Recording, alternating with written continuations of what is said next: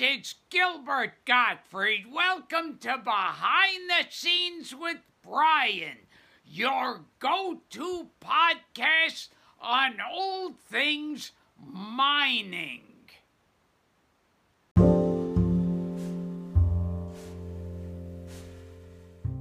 Welcome to Behind the Scenes with Brian, the podcast covering everything from engineering, mining, and mine waste management to whatever else may be on our minds. Pop in your headphones and don't forget to rate, subscribe, and share. And now, here is your host, Brian Ulrich.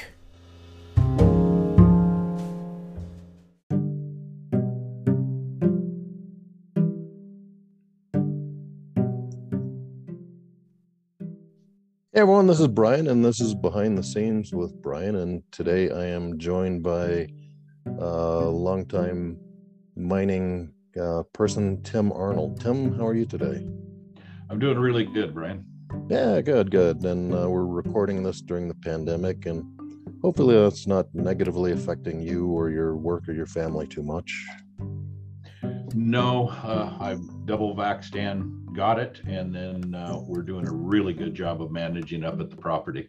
So it's certainly not been a fun thing to go through, but we're in good shape and we've done a good job. Good, and I don't know if it's actually in the final phase of the pandemic, but it kind of feels like it anyway. Yeah, I hope so. Yeah. I'm not counting the chickens before they hatch, but Yeah. I got that feeling too. Yeah. Well, Tim, tell us a little bit about yourself, your background, your education. Okay. Well, I'm a mining engineer. Went to the great mining college at the University of Idaho in Moscow. I went there mostly just because they gave out more scholarships than anything else, and got into mining because they had a lot of scholarships. Yeah. And went underground my first summer in 1976 in Arizona, and loved it. Just loved underground, loved mining, and stuck with it. Got through school, and when I got out in '82. There weren't any jobs, so I probably ended up working as a laborer, or worked my way into a miner's position actually at one place in Ouray, Colorado. And so I've got lots of good practical experience, which was the foundation of my education. I believe. I think I got a good education from the University of Idaho, but I got a way better education from the School of Hard Knocks. Yeah, that's fantastic. It's always great place to learn, for sure. Mm-hmm. Yeah, so tell us a little bit about your career. What happened to you after college? Well, I worked for 2-3 years as a miner or a laborer. My first job out of college, the guy hired me, and he on the agreement that I wouldn't tell anybody I was an engineer. He just needed a laborer. Yeah. And then not being able to find a lot of work in the United States back then, my wife and I went to Africa for about 4 years, got into the Goldfields training program, managed, at one point I had a stope at 3,200 meters underground, running a few hundred people. And then went over to the coal mines for a couple of years there in Africa as an engineer. It's my first real engineering job. Okay. And then she and I came back kind of in the heyday of Nevada mining back in '88, and thought I'd be able to find a job, real quick, because Nevada was really kicking off. Yeah. It wasn't. It was kind of hard. And then I went into contracting with and engineering with Redpath. Left them after a few years, and pretty much have been in operations or building mines ever since. I love miners. I just love being around them. So I got back into operations and worked my way through, typical engineering, chief engineering, superintendent level positions. Spent about 10 years as a general manager at a variety of mines, because it is a cyclic industry. Yeah, for sure. And, once the kids got out of school, I decided I always wanted to be kind of on a mine site while my children were still in school, so I could, see the baseball games and volleyball games and things like that. And then once they got out of school, I kind of decided to go the corporate route. And since then, I've been, either a VP or COO of mining companies, mostly, honestly, ever since I left Coeur d'Alene Mines at the Kensington. I've pretty much been building mines, either doing feasibility studies and the permitting, or actually putting them into production. Oh, okay, yeah, very cool, very cool. Yeah. So where are you now? So right now I'm at my desk in Reno, but I work for Integra Resources, which is opening up the what we're calling the Integra DeLamar project up in southwest Idaho. It's the old DeLamar. I think a lot of time it was called the DeLamar Silver Mine. Kinross, we picked it up from Kinross in 2017. They had done a absolutely fantastic job of reclamation up there. As a matter of fact, they won the Department of Interior's Excellence in Mine Reclamation Award in 2009. Yeah. And it's really been a fantastic property, but there's a lot of gold and silver left up there, and we picked it up to see if we could develop it, and we've done really well. We've created a resource and reserves. We just finished a PFS here last week, actually, and we've got a good project right now. It's looking real good.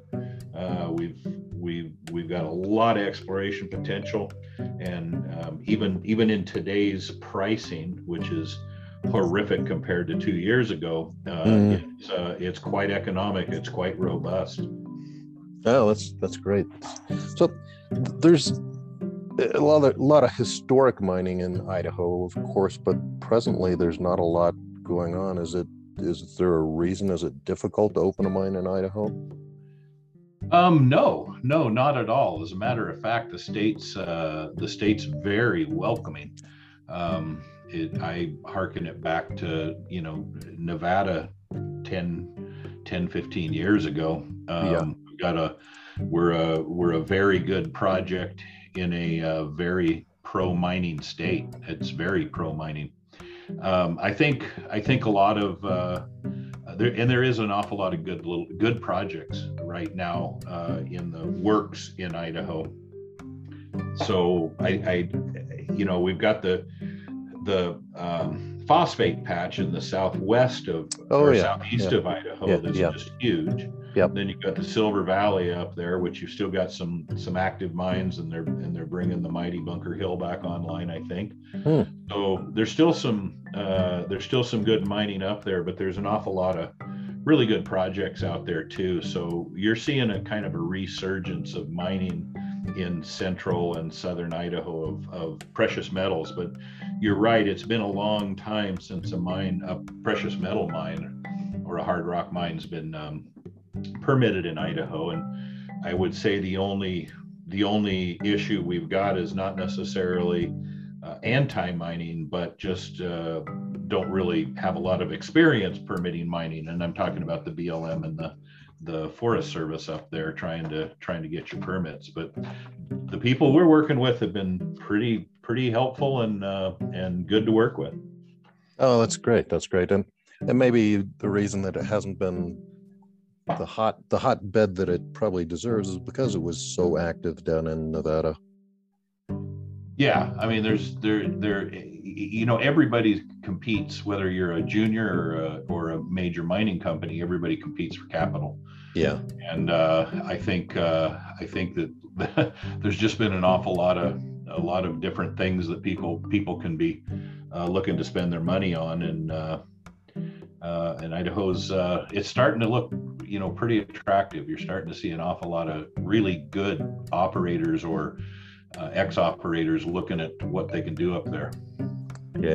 Yeah, that's great. So according to your brand new PFS, what would your start date be? When would you start actually mining there? Well, we're right now, what we're saying is we've got the PFS done in January.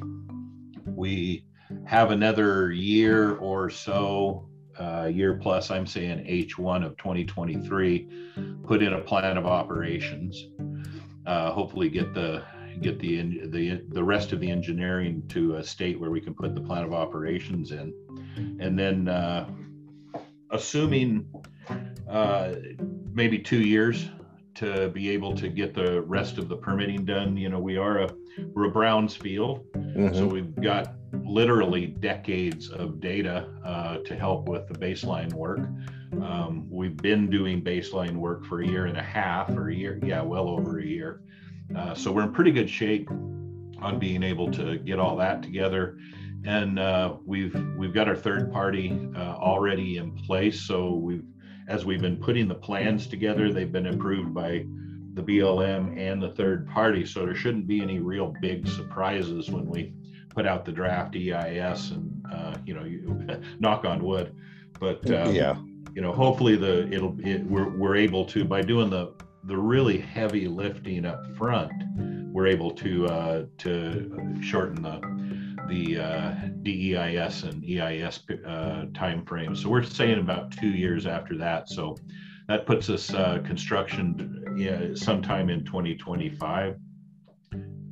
Okay. Late 2026. How many people would that directly employ, if you know? We're looking at right around 330 right now. And of course, construction's always probably at least double that. Yeah.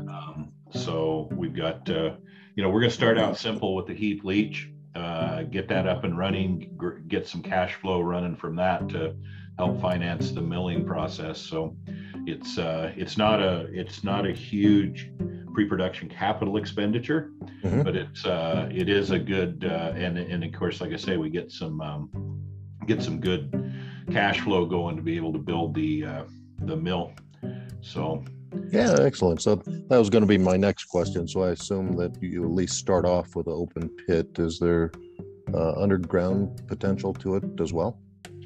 There's a lot of potential underground there, and of course this district is fairly famous. It was, if you were reading the San Francisco papers in the 1890s, the Comstock and the Silver City district of Idaho were trying to out promote each other. Okay. Comstock won, by the way. Right. But they produced an enormous amount of gold and silver from this area, and it was all underground narrow vein stuff. So we've got 100 plus hits of plus 4 gram material that we've hit. Wow. Underneath Florida mountains. So we're looking at it really hard. It's a ways away, though. We've got some more work to do before we can get that into a reserve status for sure. So we're focusing right now on just open pit. We've got a really good oxide and mixed component that'll all go to that heap leach pad, and that's the majority of the ounces that we're going to be able to produce. And then we've got a very significant non-oxide component as well that we'll put through that mill, and it'll run for quite a few years. Yeah, and I would imagine that the heap leach regulations in Idaho are very similar to Nevada. Well, as a matter of fact, they're very similar to Nevada, because we just went through them through the cyanide. They have a cyanide rulemaking that we all worked on a couple of years ago, and they worked with Nevada quite a bit on putting together these new rules, because they were old and they were very very dictatorial, and you don't want those in the rules, because all of a sudden you're basically telling somebody how to put a pad together. What you need to do is make sure that the pad's going to protect the water. That's the purpose. And so the state of Nevada worked with the state of Idaho quite a bit, and then of course we all had all the stakeholders were involved with the revising the regulations, and they're pretty good. They're a little bit stricter than Nevada is right now, but I think if Nevada were rewriting their regs today, they'd probably do the same thing. Yeah, I think I sat in on some of those meetings, the cyanide rule meetings with you, at least remotely. Yeah, I think, yeah. So what is the life of your mine based on your reserves that you have right now? So the heap leach is about 7-8 years, and it's at 35,000 ton a day heap leach with a tertiary crush. Okay. And then we've got the mill starting in about year 3, and that'll go on for so the whole mine life goes on a total of 16 years. So that we'll be in the latter years, from years about 9 to 16, it'll be mill only production. Having said that, we've got lots of opportunity for expansion through exploration. So hopefully we'll be able to keep on finding ores for that heap leach pad. Yeah, so it's interesting to me that Kinross, like you say, they reclaimed it and walked away, and they're happy to walk away. But how come there's still so much ore in the ground that they were okay leaving? That's a great question, and we've been asked that somewhere around 300 million times. Yeah. I think like I said earlier, everybody fights for capital, and Kinross had some great projects out there. And has great projects out there. And if you look at some of their star mines, the expansions of there probably outweighed the restart of DeLamar. And I think after a certain period of time, and you've spent so much money and effort reclaiming something, it kind of moves out of the project phase into the reclamation phase, both in the operator's eyes and probably more important, the accounting department. And so I think it just became more of a project for them. I think that was their first opportunity to show the world how they could reclaim a place, and they did, like I said before, a fantastic job at it.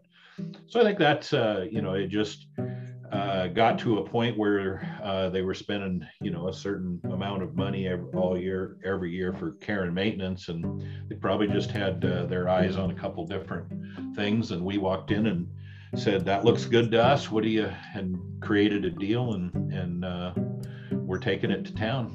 Yeah, very cool. Tell us about some either challenges or successes along the way with this property. Well, the successes was going from basically, zero resource to proven and probable of 1.8 million gold, 92 million silver at this point. We've got an enormous area there that we've got to explore on. Both for brownfields as well as greenfields out there at the Black Sheep and War Eagle and deep underground Florida. So there's a lot of opportunity there. Challenges, honestly, we're at the top of a mountain. In Idaho, and so you've always got the weather. We've got an incredible workforce. Within the last year and a half, we've had I think 4 people that have retired from DeLamar with 35 years plus. Oh, that's very cool. At that property. But we've also we're working to re-permit or permit a mine in an area that hasn't had any mines permitted in a long time. So working with the BLM and trying to get them up to speed and to understand modern mining and how things are done and how permitting's done. They've been very good to work with. But it's probably a lack of experience just statewide in these sorts of things because nobody's done it. Metallurgy is challenging with any type of non-oxide ore. We've got we've got several different ore bodies, really. When you look at the metallurgy, we've got stuff that just leaches like a dream. We've got stuff, we've got non-oxides that just fine grind and leach beautifully, and then we've got non-oxides that fine grind more and don't leach very well. And it's getting a better understanding of the metallurgy out there, and we've got a really good handle on it. We're at a pre-feasibility level. We've got more work to do, but there's a lot of upside potential out there if we can figure out a way to oxidize some of these non-oxides that we have. And one of the things we've been looking at is the Albion process. We're well on our way of doing the test work necessary for that, and if that turns out as good as we hope, then the sulfide resource will probably grow, and we've got a lot of the non-oxide out there that we've identified. So those are the big challenges, but it's really been a great project. It times out well. We're getting incredible recoveries off the heap leach and from the Florida Mountain deposit. The Delamar deposit's a little rougher, but it's been a lot of fun to work on. Yeah. But Tim, you've had an interesting career. What kind of advice would you give to somebody in the mining field that's just kind of starting out? Maybe they're in their first 5 years. Wow. I love that question.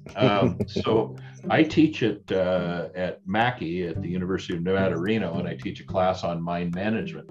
And literally, my first class, I tell the students they're all seniors, so they're all about to go out into the world. I say your first 5 years, don't choose a job based on title, don't choose a job based on how much money you're going to make.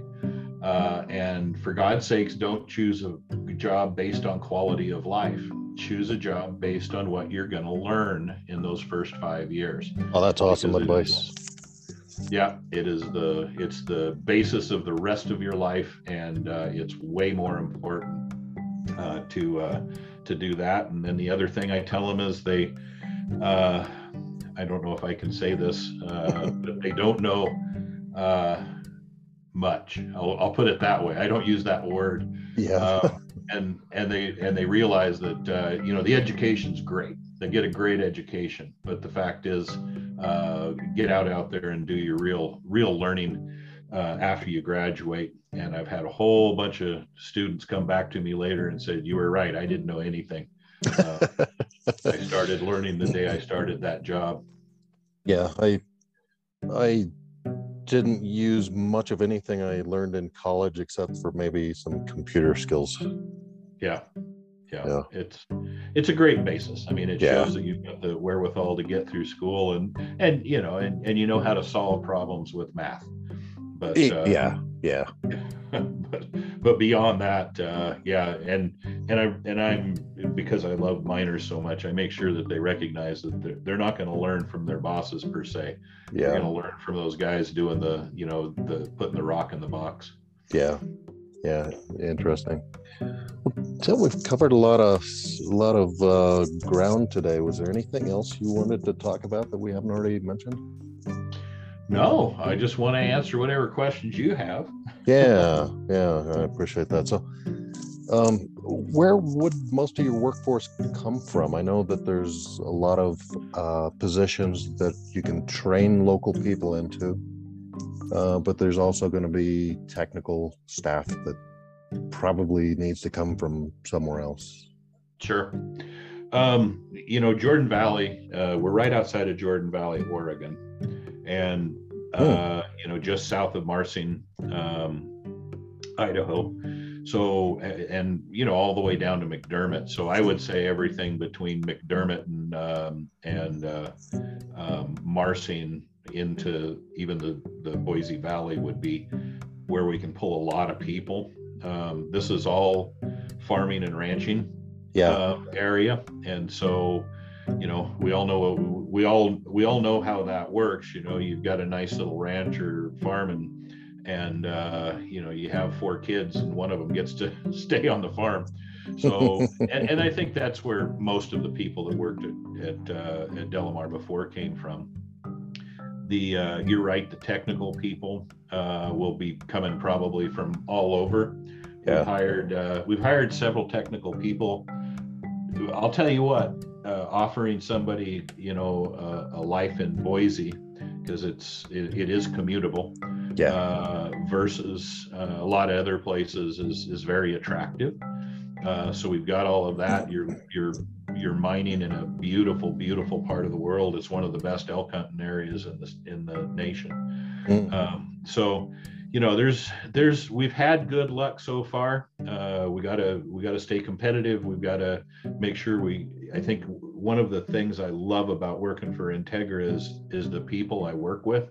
This is probably one of my top 2 or 3 jobs I've ever had in my life when it comes to with how much respect and appreciation I have for my co-workers. And we're very, very interested in sticking to our core values, which is integrity and care and innovation. And so this company has been great to work with, and I think we're attracting a lot of people just because we think outside the box. We're very good to our people, and we try to care for them in all manners. As a matter of fact, we've got a solar LGN component to this property. We're using railveyors to haul ores, where we actually generate electricity on an ore haul, which is really, really makes it economic. Wow. So we're thinking outside the box, and this has been an exciting company to work for. So we've pulled a lot of good people just because of our ability to live to our core values, I think. Yeah, that's very cool. Very cool. Yeah. And I know from all of my years in Elko and Spring Creek, watching the weather report, Boise always had nicer winter temperatures than Elko and Spring Creek. So it's a pretty livable place. It sure is. It's a matter of fact, it's an awful lot like Reno weather. So which is better than Spring Creek and Elko. Yes. Yeah. Yeah, exactly. Well, Tim, it's been great catching up with you and hearing about your property. Is there any key takeaways or pearls of wisdom you want to drop on us? No, just watch what we're doing up there. It's a great project, and it's a great group of people to work with. I'm not a vision or mission statement person. You can probably figure it out. I'm a huge core values person, and all I can say is figure out what your core values are early in life and stick to them, and you'll be surprised how many other people have very similar core values as you. That sounds good. And once you do something to ruin your reputation, it's hard to recover from that. So that's really good advice. Yep. Yeah, well, Tim, like I said, great catching up with you. I know you're a busy guy, so I'll let you get back to it. But thanks for spending some time with us today. Well, thank you, and thanks for doing this. I appreciate the efforts it takes to put this out, and it's very, very informative. Oh, thank you, Tim. It's always nice to hear some feedback. Appreciate it. Okay. All right. Thanks, Tim. All right. Have a good day. You too. Bye-bye. Bye.